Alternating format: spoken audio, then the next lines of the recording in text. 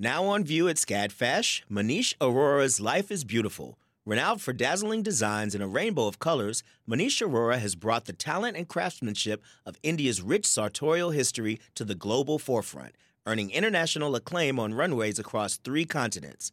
Designing in India since the 1990s, Aurora's glittering garments celebrate extravagant expressions of self through varied materials, techniques, and silhouettes in a triumphant union of Western and Eastern aesthetics adapted to today's multicultural society with a touch of humor. Find out more at scadfash.org.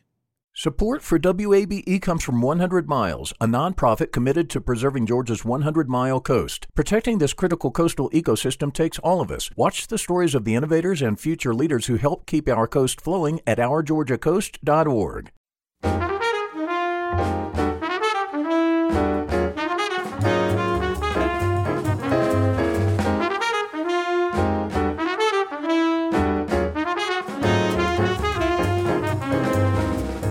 From WABE in Atlanta, I'm Lois Reitzes, and this is City Lights.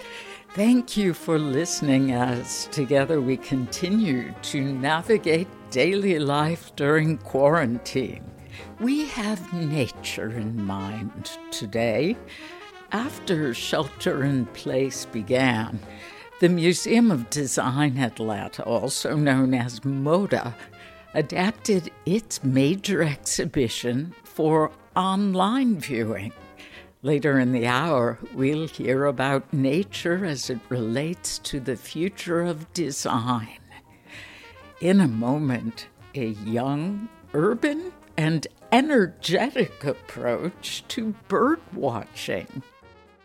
We're in our spring member tribe, but please stay with us because this break will be very short, so that we can get you back to the show as quickly as possible. Your support is more critical than ever to help keep us going now. So please just go to wabe.org/donate. Joining me via Zoom is WABE's Jayanne Barry, our marketing director. That's wabe.org/donate or call 678-553-9090. Hi, it's so good to be talking to you right now, and we need your financial support. We're glad you're listening, and your financial support helps pay for City Lights. And today, we're partnering with Meals on Wheels Atlanta. Meals on Wheels Atlanta helps seniors maintain their independence in various ways, especially by getting them meals. Your one donation to WABE right now will provide 2 hot and nutritious meals to a senior. Meals on Wheels Atlanta will even bring a small meal for the senior's pet. Please help by making a donation now at wabe.org/donate or by calling 678-553-9090. Or wabe.org/donate. Thinking back over the past 2 months, the WABE newsroom has produced important local stories about the pandemic. We've a new coronavirus podcast, Did You Wash Your Hands? And every day here on City Lights, we bring you context on the impact of the lockdown on Atlanta's arts community. We also provide reading, listening, and viewing recommendations. Your donation makes this all possible. Please give right now at wabe.org/donate. Or call 678-553-9090. Every day on City Lights, Lois provides a respite from the day's news. And we need your donation. Many of our listeners typically give $15 a month, but please give what you feel you can afford. You do that at wabe.org/donate or with a call to 678-553-9090. Okay, we're returning to City Lights in just 30 seconds. Thanks to everyone who's helped us today. We need you, too, so please give at 678-553-9090. Or at wabe.org/donate. It only takes a couple of minutes to give. If you're already a sustaining member of WABE, please consider giving an additional gift if you can. It'll really help us during these challenging times. Make your donation by calling 678-553-9090 or go to wabe.org/donate. Thank you. Our support today for Meals on Wheels is made possible by Lowe's Home Improvement, with 30 stores and more than 6,000 associates in Metro Atlanta. With weeks of beautiful weather and many of us spending more time outdoors during the pandemic, one way to appreciate your surroundings is to get to know your local birds. To help us get started and discuss all things birds, Atlanta-based birder and host of the web series Birds of North America, Jason Ward, joins me now via Zoom. Jason, welcome to City Lights, and thank you for being here. It is an absolute pleasure. I appreciate you all for having me. Now, for many people, living in an urban area means a perceived detachment from nature. You grew up in one of the most densely urbanized places in the world, New York City. And the way you became a birder flies in the face of that notion, if you will. Would you share that origin story of yourself as a birder? I grew up a lifelong nerd of wildlife and anything animal related in the South Bronx. And I always had a fascination for any wild animal, but birds were always my favorite. Around 14 or 15 years old, I was actually living in a homeless shelter with my family. And as you can imagine, living in a homeless shelter is not the greatest lifestyle for one. But there was this incident that happened one day in which a whole bunch of feathers were just floating by my window. So, being the nosy New Yorker that I was at the time, I ran towards the window to check out what was going on. Sure enough, about 30 feet from me, there was a peregrine falcon eating a pigeon. And I grew up watching wildlife documentaries. And this was the most HD, high definition wildlife documentary that I had watched up until that point. So I was fascinated, and seeing something that would have everyone else run away screaming, from the sight of. I was just entranced by what was going on in front of me. So I never looked back from that point forward, and that was my spark bird moment. Wow. I can't help but wonder, in the bleak surroundings of a homeless shelter, was that whole thing rife with metaphor for your young teenage self? In so many different ways. Living in New York in general, everything is just so fast paced, and there's not a lot of time to just kind of slow down and smell the flowers. And birds have always provided me with the opportunity to do exactly just that, no matter what's going on. Even if you fast forward to present day, I live in Atlanta. It's, highly regarded as one of the, as far as traffic, is one of the worst cities in the U.S. when it comes to just gridlock and traffic. So I remember sitting in bumper to bumper traffic one day. And usually that, sends people in a fit of rage. But I noticed that there were these barn swallows that are just flying around everyone's vehicle, catching insects in the air. And it reminded me of that moment. And it reminded me that, you know what, sometimes you need to just take a step back, take a deep breath, and just observe and appreciate the things that are going on around you. So the cliche, taking time to smell the roses, becomes taking a moment to step back from the frenzy of urban life and see the birds, hear the birds too. Absolutely. How long have you been living in Atlanta, Jason? I've been in Atlanta for 12 years now. How would you describe the Atlanta birding scene? The Atlanta birding scene is actually pretty robust. And I think that's in part due to the fact that Atlanta is known as the city within the forest. So when you fly over Atlanta and you look down, you're seeing trees, just tree cover. No matter what part of the city you're looking at, there's dense tree cover. And that really benefits the birds. And, it's early May right about now, and we are right still at the edge of the peak of spring migration.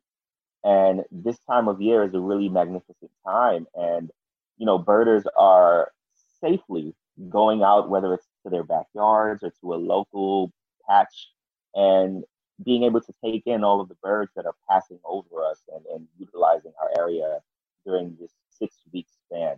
Sheltering in place during the pandemic has many of us spending more time outside and exploring our immediate surroundings. What does someone who wants to start birding need? That is a great question. The answer is simple. You'll need eyes, ears, and curiosity. That's it. You'll utilize these tools to really immerse yourself in a world that has always existed, but now you're able to peel back a layer and speak a language that a lot of other people don't speak. Do some people keep a record of a particular bird they see, or do others strictly take photos? Or for those who are more musically inclined, are there birders who count the songs that they identify? Yeah, there's an unlimited amount of ways that someone can bird. I grew up with three younger brothers in the household, and we're all subsequently 2 years apart. So we were always competing at a young age. So I carry that into my birding style. I'm always competing against other birders, trying to see who can see the most birds. And so that's my way of birding. I'm always going out to see the next cool bird. But there are also people who bird just by hanging some feeders and enjoying the birds that are visiting their yards. There are people, like you mentioned, who will count the birds that they're only seeing or hearing. I actually know a birder who is keeping track of all of the different bird sounds that he has heard northern mockingbirds imitate. So there's a bunch of different ways to go birding. You can actually, if you're on Facebook, you can go birding in this group called Google Street View Birding. So there are these vehicles, these Google Street View vehicles that drive around all of the cities in the world, and sometimes they capture birds, whether it's on a telephone pole or just flying across the road, and they've kept a tally of all of the bird species that they're able to see just by utilizing Google Street View. So yes, there's a bunch of different ways that you can go birding. At this time of year, you mentioned early May is a great time to catch birds in migration. What are some birds we should be on the lookout for in the Atlanta area?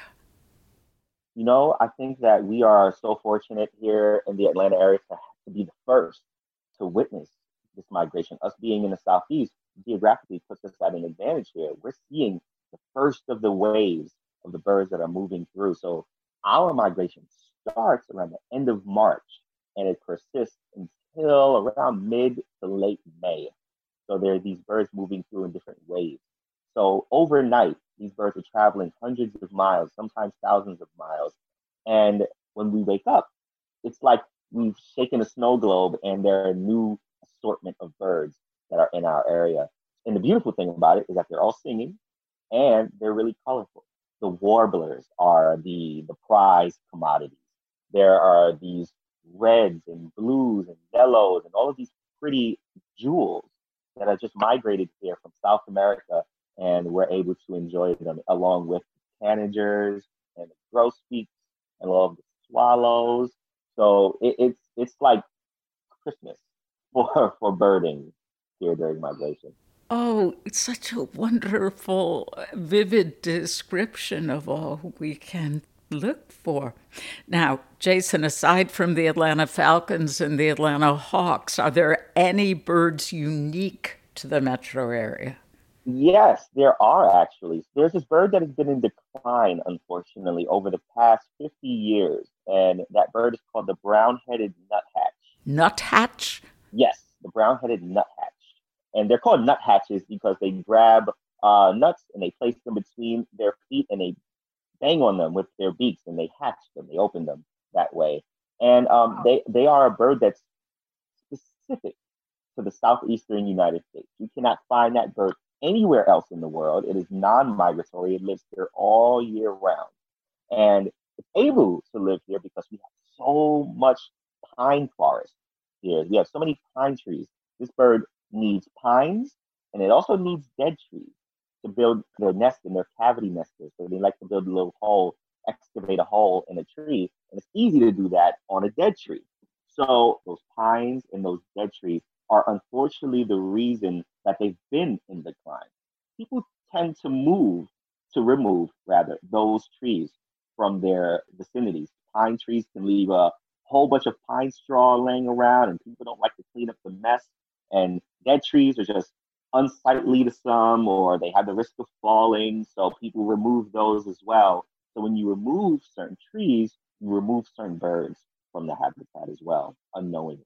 Yeah, I was just thinking about the unintended consequences of something that seems as simple as just cleaning up your yard if you're removing a pine tree, but you have so much to impart in the way of knowledge for preservation and important ecological reasons. Did you learn all this simply through bird watching, or did you study environmental sciences? This is all self-taught and driven by passion. Since a young age, I just wanted to learn as much as I could about the wildlife that not only lived where I lived, but also lived in different parts of the globe. Growing up in the inner city, we didn't have a lot of money, so the prospects of actually getting a chance to travel and see the world were really, really low. But if I can look at a book that taught me about tigers or koalas, it was kind of my way of transporting to those places that I hoped to visit one day. And in the midst of just engulfing myself with all of these animal facts, you learn a thing or two about their behaviors and their ecology. And now I get a chance, fortunately, to share that with people out there. And that's really what keeps me going at the end of the day. It's not knowing all of the things, but it's being able to share the things that I do know. Yeah. In a 2019 article for the Atlanta Journal-Constitution, you said that black birders are, quote, definitely the rare bird in our community, end quote, referring to the overwhelming white demographic of birders. What do you think has kept people of color from entering the world of birding? And how are you changing that? What's kept people of color from entering is a really complex, multifaceted issue there. I think that it starts from just intentionality, and the intentionality comes from all of these places that are advertising, hey, come look at our stuff, come to our stores. They're not doing it. I don't believe that they're doing it with any malintention, but when you open a magazine and peruse their outdoor section, you may not see individuals of color partaking in those activities. When you turn on National Geographic or Animal Planet or Discovery, you may not see people of color hosting some of their shows. So there's this belief that those activities aren't for us because we don't see representation of ourselves doing those activities.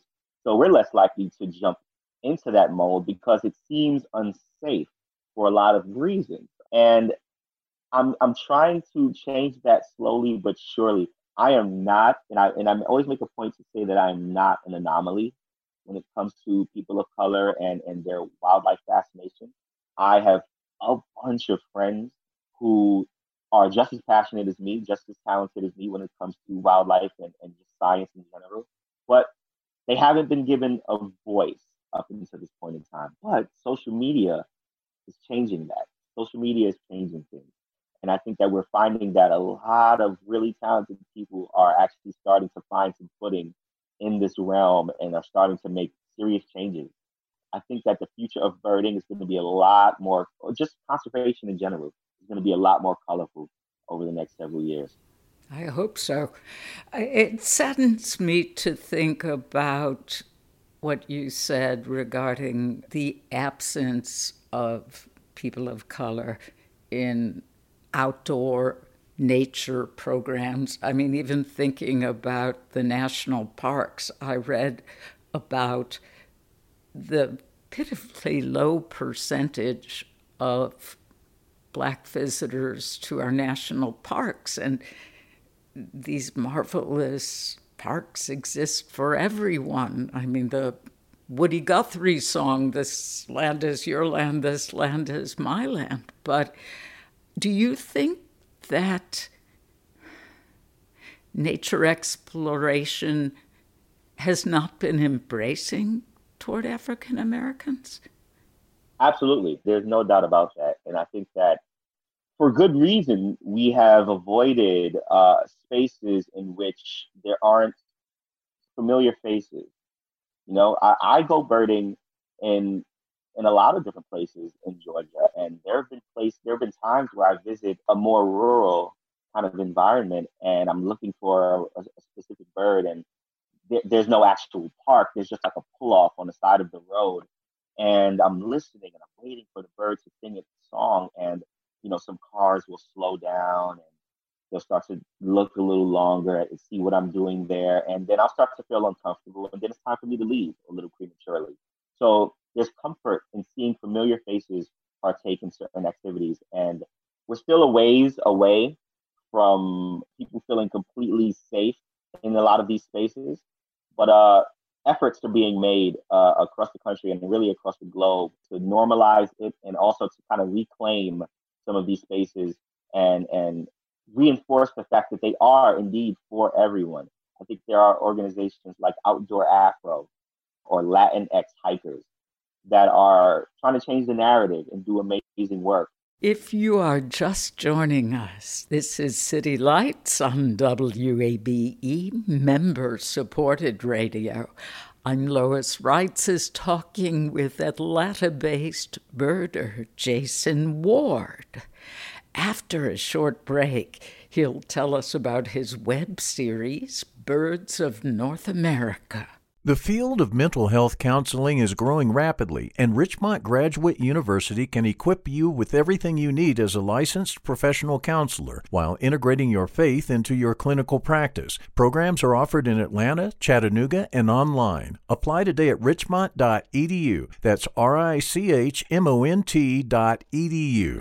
You love free, and at Ameris Bank, so do we. That's why we're proud to offer worry-free, hassle-free Ameris Bank free checking. Manage your money your way with convenient access to digital, mobile, and telephone banking, all with no monthly service fee or minimum balance requirements. At Ameris Bank, we're with you. For more information or to open an account, visit our local bankers in person or online at amerisbank.com/free checking. Other fees such as overdraft fees may apply. Ameris Bank, member FDIC, equal housing lender. We're fundraising today, but we're keeping these breaks very short to get you back to the show quickly. Please help if you can at wabe.org/donate. Joining me by way of Zoom is WABE's Director of Marketing, Jayanne Barry. That's wabe.org/donate or call 678-553-9090. Your donation helps us bring you the latest news about coronavirus, the 2020 elections, and also, very importantly, the arts and culture coverage that you've come to expect. And here's another great reason to give. Today, we're partnering with Meals on Wheels Atlanta. They help seniors maintain their independence in a lot of different ways. One of them is through meals. Your one donation to WABE right now will provide 2 hot and nutritious meals to a senior. So please give now at wabe.org/donate or 678-553-9090. City Lights is here every day bringing you the city's rich cultural offerings and sprinkling in some national names, too, from Alton Brown to Paula Poundstone. help us keep you informed and entertained with a gift at wabe.org/donate. Or call 678-553-9090. We need your donation because so much of our funding, 84% of it, comes from the Atlanta community. Now, many of our listeners give $15 a month, but please donate what you feel you can afford. Please do that at wabe.org/donate or with a call to 678-553-9090. Okay, City Lights is about 30 seconds away. Thank you very much to everyone who's helped us today. Now it's time to hear from you. Please donate at 678-553-9090. Or at wabe.org/donate. It only takes a couple minutes to give. $15 a month is ideal, but please give what you can afford. Just go to wabe.org/donate or call 678-553-9090. And thanks. Our support today for Meals on Wheels is made possible by Lowe's Home Improvement, with 30 stores and more than 6,000 associates in Metro Atlanta. This is City Lights on WABE. I'm Lois Reitzes. Let's return to my conversation with Atlanta-based birder Jason Ward. Here, he explains how he became the host of the web series Birds of North America. It's a show that I always wanted to be involved with. Since childhood, it's been my dream to be able to host a show just like it. And the opportunity to host it came about via social media. So I've been very active on social media, particularly Twitter, over the past, 4, 5, 6 years. And I started to host a game on Twitter called Tricky Bird ID. People really, really enjoy it. And so I made sure to be consistent. And the two reasons that I wanted to maintain consistency was, one, because people were enjoying it. And two, you just never know who's paying attention. You never know who's watching. Sure enough, the editorial director of Topic reached out to me, and they really enjoyed what I was doing with my Twitter, and they wanted to see if I was interested in working together. So we jumped on a conference call and just discussed shooting a couple of videos that showed birding in a fresh new light. Well, that idea turned into what is now 2 seasons and 20 episodes of what is now Birds of North America. So it kind of sprouted up out of nowhere. Congratulations. It is a great series. Just preparing for this interview, learning about your work, I subscribe now and I encourage others.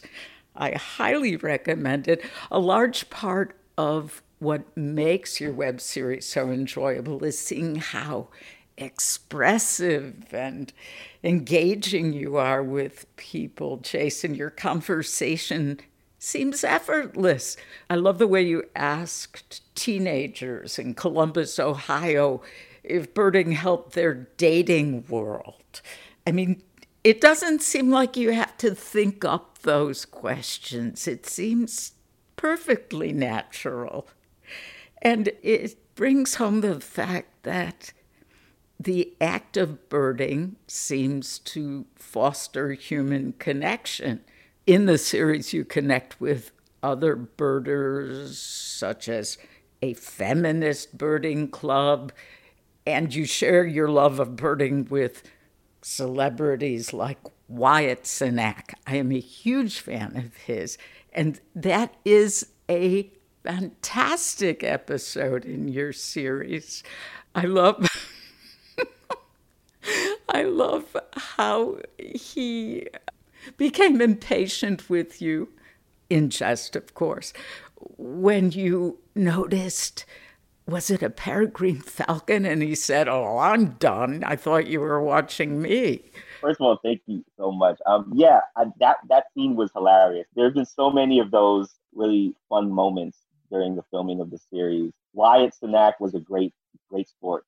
He came and filmed with us on short notice and was just hilarious the entire time. And his observational humor came through. I mean, when he said, so we're counting birds, I wonder if birds count people. Yeah. Here he was with you walking through Prospect Park. Would you tell us about filming that episode? I mean, did you talk about what you were going to talk about? That's a really good question. So, we don't really have a hardcore set out rigid plan or script when we film these episodes, because we're trying to encapsulate what birders already know birding to be. And that is, at its core, having good conversation with good people and seeing good birds. So we went with that model, and we gave him a pair of binoculars, and we just walked, and we just took in the day as it happened. And he is a comedic genius, and his comedy just kind of shined through as the day progressed. Yeah, it was a lot of fun, and that scene with the falcon at the end was not supposed to be the original ending of the show. He was supposed to give this, well thought out, in-depth viewpoint on what he viewed birding as now versus what he believed it to be before. And in the middle of his statement, I was distracted. I think it was a Merlin that was actually flying overhead, which is a smaller falcon. In the bird community in that way. It's interesting because you kind of get to see the park, and there's a park that I've spent a fair amount of time in. You see it in a different way, and just being able to stay in one spot. I'm talking, don't look at that bird. We're trying to connect, and here you're gonna leave me. It was a falcon. I don't care. That's you clearly want to make friends with a falcon. I thought we were friends. That's cool. You go hang out with your falcon. I'm out of here. That was crazy. Because I'm looking. And I was fighting the urge to really to look at the bird, because I saw it out the corner of my eye, and it was flying overhead, and I knew I was supposed to be listening to him talk. But I got distracted, and he picked up on it immediately, and that's how that ending kind of just came about. Oh, it is priceless. Jason, with the pandemic requiring us to be physically distanced from one another, has this changed the way you are birding and sharing your love of birds? Yes, it has. I am more aware of the times in which I visit certain parks in the area, and I'm also changing the routes that I take when I am in the parks that I love to visit. My favorite park here in the Atlanta area is Piedmont Park. But we've all seen the videos as of late. There are way too many people during certain times of the day. So I try to go a little bit after sunrise, so around 6:50 or 7 a.m. Or I visit parks during dusk, around 6 p.m., where people are kind of just returning back to their homes. Or I visit parks that a lot of people don't really know too much about. Parks with small parking lots as well, where, I'm only sharing the park with maybe 4 or 5 people. This may seem odd, but I admire your ability to gain full appreciation and pleasure from observing birds from afar. We live in such an acquisitive world. People want to take home things they enjoy and keep them to ourselves.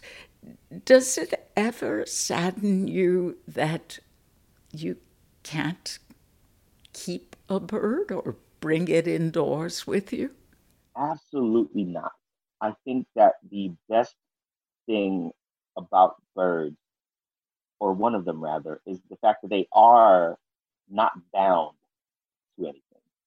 The fact that they can live in a circumstance and notice that, hey, you know what? The food, the resources here are changing in a way that is bad for me. Let me fly, pick up and leave, and go to a new area. I think that the fact that they are fleeting is what draws me to them. The fact that during a 6-week span in the spring in the Southeast, I get to enjoy all of these different species of birds, and then I don't see them again until they pass back again through the area during fall migration. And they look a lot different when they do that as well. So the that I get to see them for small periods of time, or the fact that I get to observe a bird flying over and then it disappears into the horizon, wondering where that bird came from, wondering where that bird is going. That is one of the fun parts about birding. And that's one of the things that I love the most about birds. So I would never keep one indoors. I think that they're just meant to be outside, meant to fly, and meant to be free. Jason Ward, Atlanta-based birder and host of the web series Birds of North America. You can find more information and a link to the web series on our website, wabe.org/citylights. This is City Lights. I'm Lois Reitzes. We're fundraising today because we need your support to help keep WABE going strong. Wait, don't go away, because this break will be short. Please help if you can at wabe.org/donate. Joining me via Zoom is WABE's Jayanne Berry, our Director of Marketing. Call 678-553-9090 or go to wabe.org/donate. Your financial support right now will help WABE continue our excellent arts and cultural programming. And you'll also support Meals on Wheels Atlanta. That's because we're partnering today with Meals on Wheels Atlanta to help seniors maintain their independence. Your one donation to WABE right now will provide 2 hot, nutritious meals to a senior who needs it. Please give at wabe.org/donate or call 678-553-9090. wabe.org/donate or call 678-553-9090. Thinking back over the past 2 months, WABE has done a lot to keep you informed about the coronavirus pandemic. And on City Lights, we've had stories and interviews about how local arts organizations are bringing you their content online now. Your donation right now helps us continue this important programming. Please give right now at wabe.org/donate. Or call 678-553-9090. You know how much you can give. And if you're able to make a contribution of $1,200 or more, you'll become a Cornerstone member. Your generosity as a Cornerstone member will allow us to deliver great programming and will continue to be a trusted source of information. Please give, and if you're able to, at the Cornerstone level. That's at wabe.org/donate or with a call to 678-553-9090. City Lights is about 30 seconds away. Thank you for your help. Won't you please give at 678-553-9090? Or go to wabe.org/donate. It only takes a couple of minutes to give. And if you can't commit to a monthly sustaining gift, consider a one-time gift of $50 or $100 or $365. You know what you can afford, right? But the key right now, we need you. Please play a part at wabe.org/donate or call 678-553-9090. Our support today for Meals on Wheels is made possible by Lowe's Home Improvement, with 30 stores and more than 6,000 associates in Metro Atlanta. MODA, the Museum of Design Atlanta, began a year-long initiative focusing on nature-inspired solutions to human challenges. The first exhibition, Learning from Nature, The Future of Design, was open to the public for only a few weeks before shelter-in-place. Now, MODA is offering their educational programs and workshops online. City Lights producer Summer Evans spoke by Zoom with MODA's executive director, Laura Flusch. So most of us were in the office that morning, and we sat down and had a team meeting and talked about what were our strengths, what ways did we think we could use those strengths to serve the community and bring value to people in this time. And then we divided up tasks and went. It was fast. Can you walk us through some of the online workshops and activities that children 8 through 18 can participate in? Sure. Most of Moda's educational programming operates at the intersection of design thinking and STEM technologies. And so what we have been doing is taking the classes and the workshops and the camps that we generally offer in real life or in person and adapting them to be delivered online. So for example, we have weekly Minecraft meetups. And in those classes, young designers are not just playing Minecraft, they're actually using Minecraft as a CAD tool. So CAD is computer-aided design, a way of designing used by architects and lots of other designers. And they are being challenged by our instructor to learn the principles of, say, sustainability and to collaborate to build a sustainable city that is respectful of conditions that we have to create to take care of the earth. In other classes, they're learning coding because you can use code in Minecraft in order to build faster and bigger structures. So we're teaching them some coding while they're building together. We are also offering an online biomimicry challenge. So just a few weeks ago, or just a few weeks before we had closed, we opened an exhibition called Learning from Nature, the Future of Design, which is about biomimicry as a design strategy. And what that means is it has to do with the idea that nature has had 3.8 billion years to figure out how to solve problems that humans are also sometimes trying to figure out how to solve. And looking at how nature solves problems and learning from that and applying those solutions is something that increasingly designers are doing because it helps us build sustainable systems and buildings and so on. And so we have an online tutorial for young designers who want to learn about biomimicry, and then we challenge them to design something that is informed by nature themselves. We have other amazing things. We are doing 3D design online. So again, teaching kids to use another simple CAD program, which is called Tinkercad, to design an object that then, if they want to, they can send off and have 3D printed by someone who does that. And we provide them with those resources. We also have some interesting things we're rolling out, things about circuitry and coding using virtual Arduinos, which are microcomputers, as well as some really fun classes for kids who are, like all of us, kind of stuck at home, and they're called Hack Your Home. And they walk young designers through the process of looking at how their house works. Probably that's changed in the environment that we're in.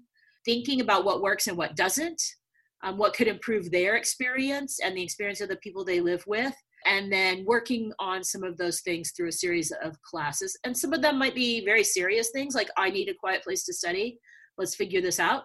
Or others might be silly things like, wouldn't it be fun for there to be an area only for kids, and how can we figure out that?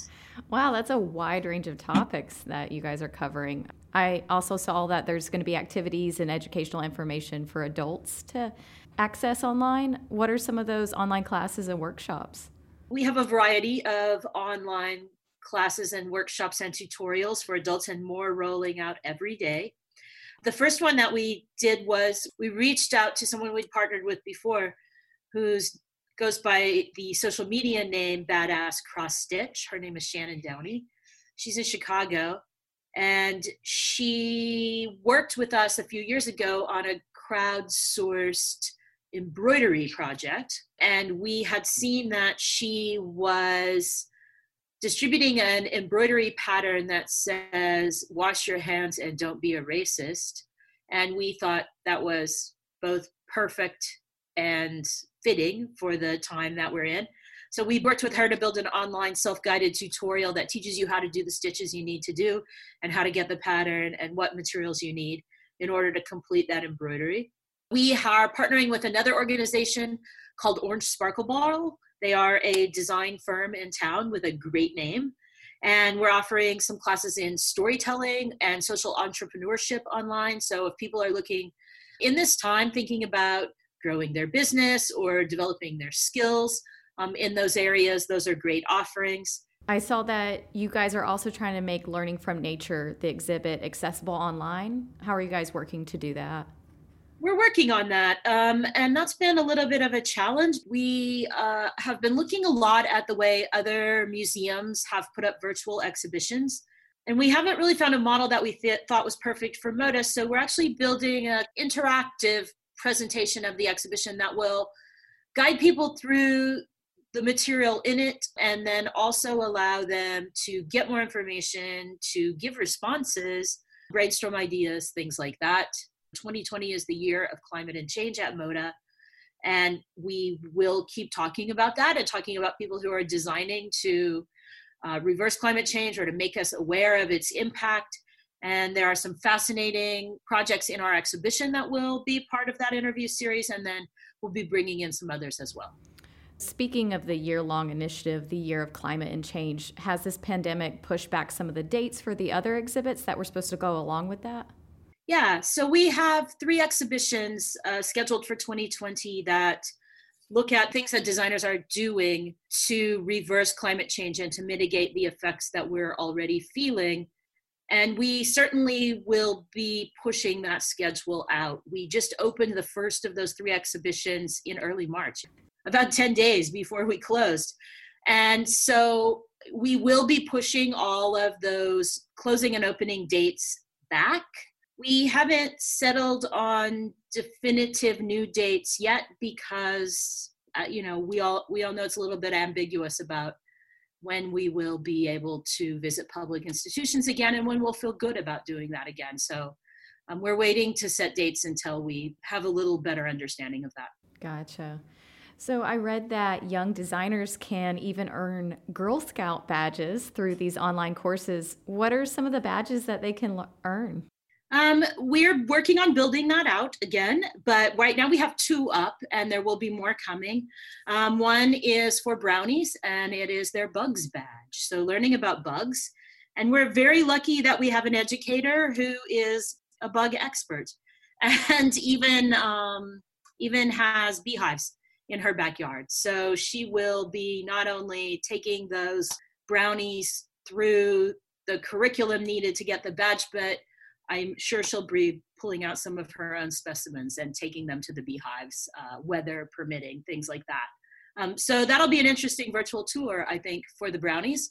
We're also doing one about animal habitats and then looking carefully at what we can deliver successfully online to build more of those badge workshops because we want Girl Scouts to keep learning. How did MODA decide what topics they wanted the courses to cover online? I'd say that's a constant and ongoing process. But what we understood when we realized that the doors needed to close and we needed and wanted to keep operating, what we understood is that there were things we were already very good at and that it would be of value to our community in this time. And we decided that the most efficient and effective thing we could do was to play to our strengths and to take what we already have honed in real life and building online applications for that. So that drove a lot of the first things that we're doing. And as we're getting more and more experience teaching online and listening to the young designers and the parents who are using these resources to help fill education gaps and keep kids excited about learning, even when they can't go to school. We're developing things that are responding to their interests and the situations that they're in, like the Hack Your Home class. And then often looking at what our educators are great at and what they're passionate about and how that can translate to sharing processes with young designers. MODA's Executive Director Laura Flusch, speaking with City Lights producer Summer Evans. This is City Lights. I'm Lois Reitzes. We are fundraising today, but this spring we're doing things differently, keeping these breaks as short as possible. Please help if you can at wabe.org/donate. Joining me now via Zoom is WABE's Jan Berry, our marketing director. So that's wabe.org/donate, where you can go to give, or you can call 678-553-9090. Now, your donation right now, it will help us pay for what it takes to keep critical information coming to you at such a crucial time. And today, we're also fundraising with our community partner, Meals on Wheels Atlanta.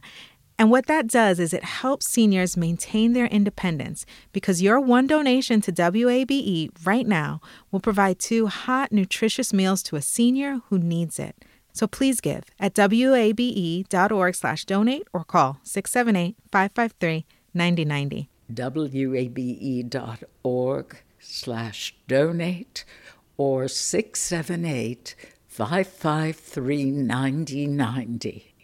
Meals on Wheels Atlanta provides a wonderful service. Think about how WABE nourishes your mind every day. The WABE newsroom brings you local stories. My colleague Rose Scott brings you in-depth newsmaker interviews on Closer Look.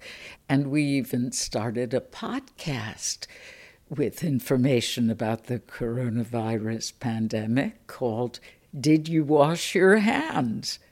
Your donation right now at wabe.org/donate makes City Lights and all of this programming possible. Call 678-553-9090. It's important that we hear from folks like you, because 84% of our funding comes from the Atlanta community. Many of our listeners, they'll typically give about $15 a month. And you, please give what you can afford at wabe.org/donate or with a call to 678-553-9090. Okay, City Lights is about 30 seconds away. Thank you very much to everyone who's helped us so far during the drive. We've had some great response, but we need you too. Please give at 678-553-9090. Or at wabe.org/donate. It only takes a couple of minutes to give. If you're already a sustaining member of WABE, please consider giving an additional gift if possible. You know what you can afford. Please play your part. wabe.org/donate or call 678-553-9090. Thank you. Our support today for Meals on Wheels is made possible by Lowe's Home Improvement, with 30 stores and more than 6,000 associates in Metro Atlanta. You've been listening to City Lights, our daily celebration of Atlanta arts and culture. We'll be back tomorrow at 11 a.m. with NBA All-Star artist and author Joe Barry Carroll on his new book, Coach Lee Rose, A Life in Basketball. Our producers are Summer Evans and Ryan McFadden. Kevin Ringer is our engineer, and I'm Lois Reitzes. I'd love it if you'd follow me on Twitter at LOISREITZES. Won't you check out our new podcast on iTunes, Stitcher, or wherever you get your podcasts? Thanks for listening to 90.1 WABE Atlanta, member-supported radio.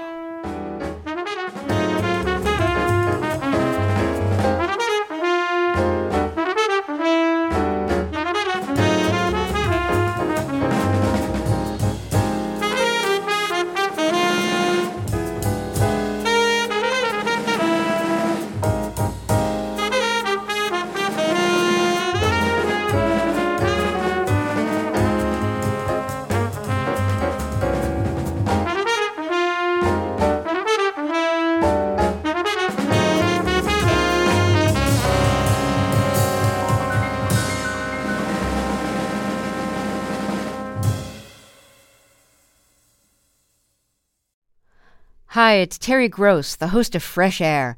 We bring you in-depth, long-form interviews with actors, directors, musicians, authors, journalists, and more. Listen to our Peabody Award-winning Fresh Air podcast from WHYY and NPR.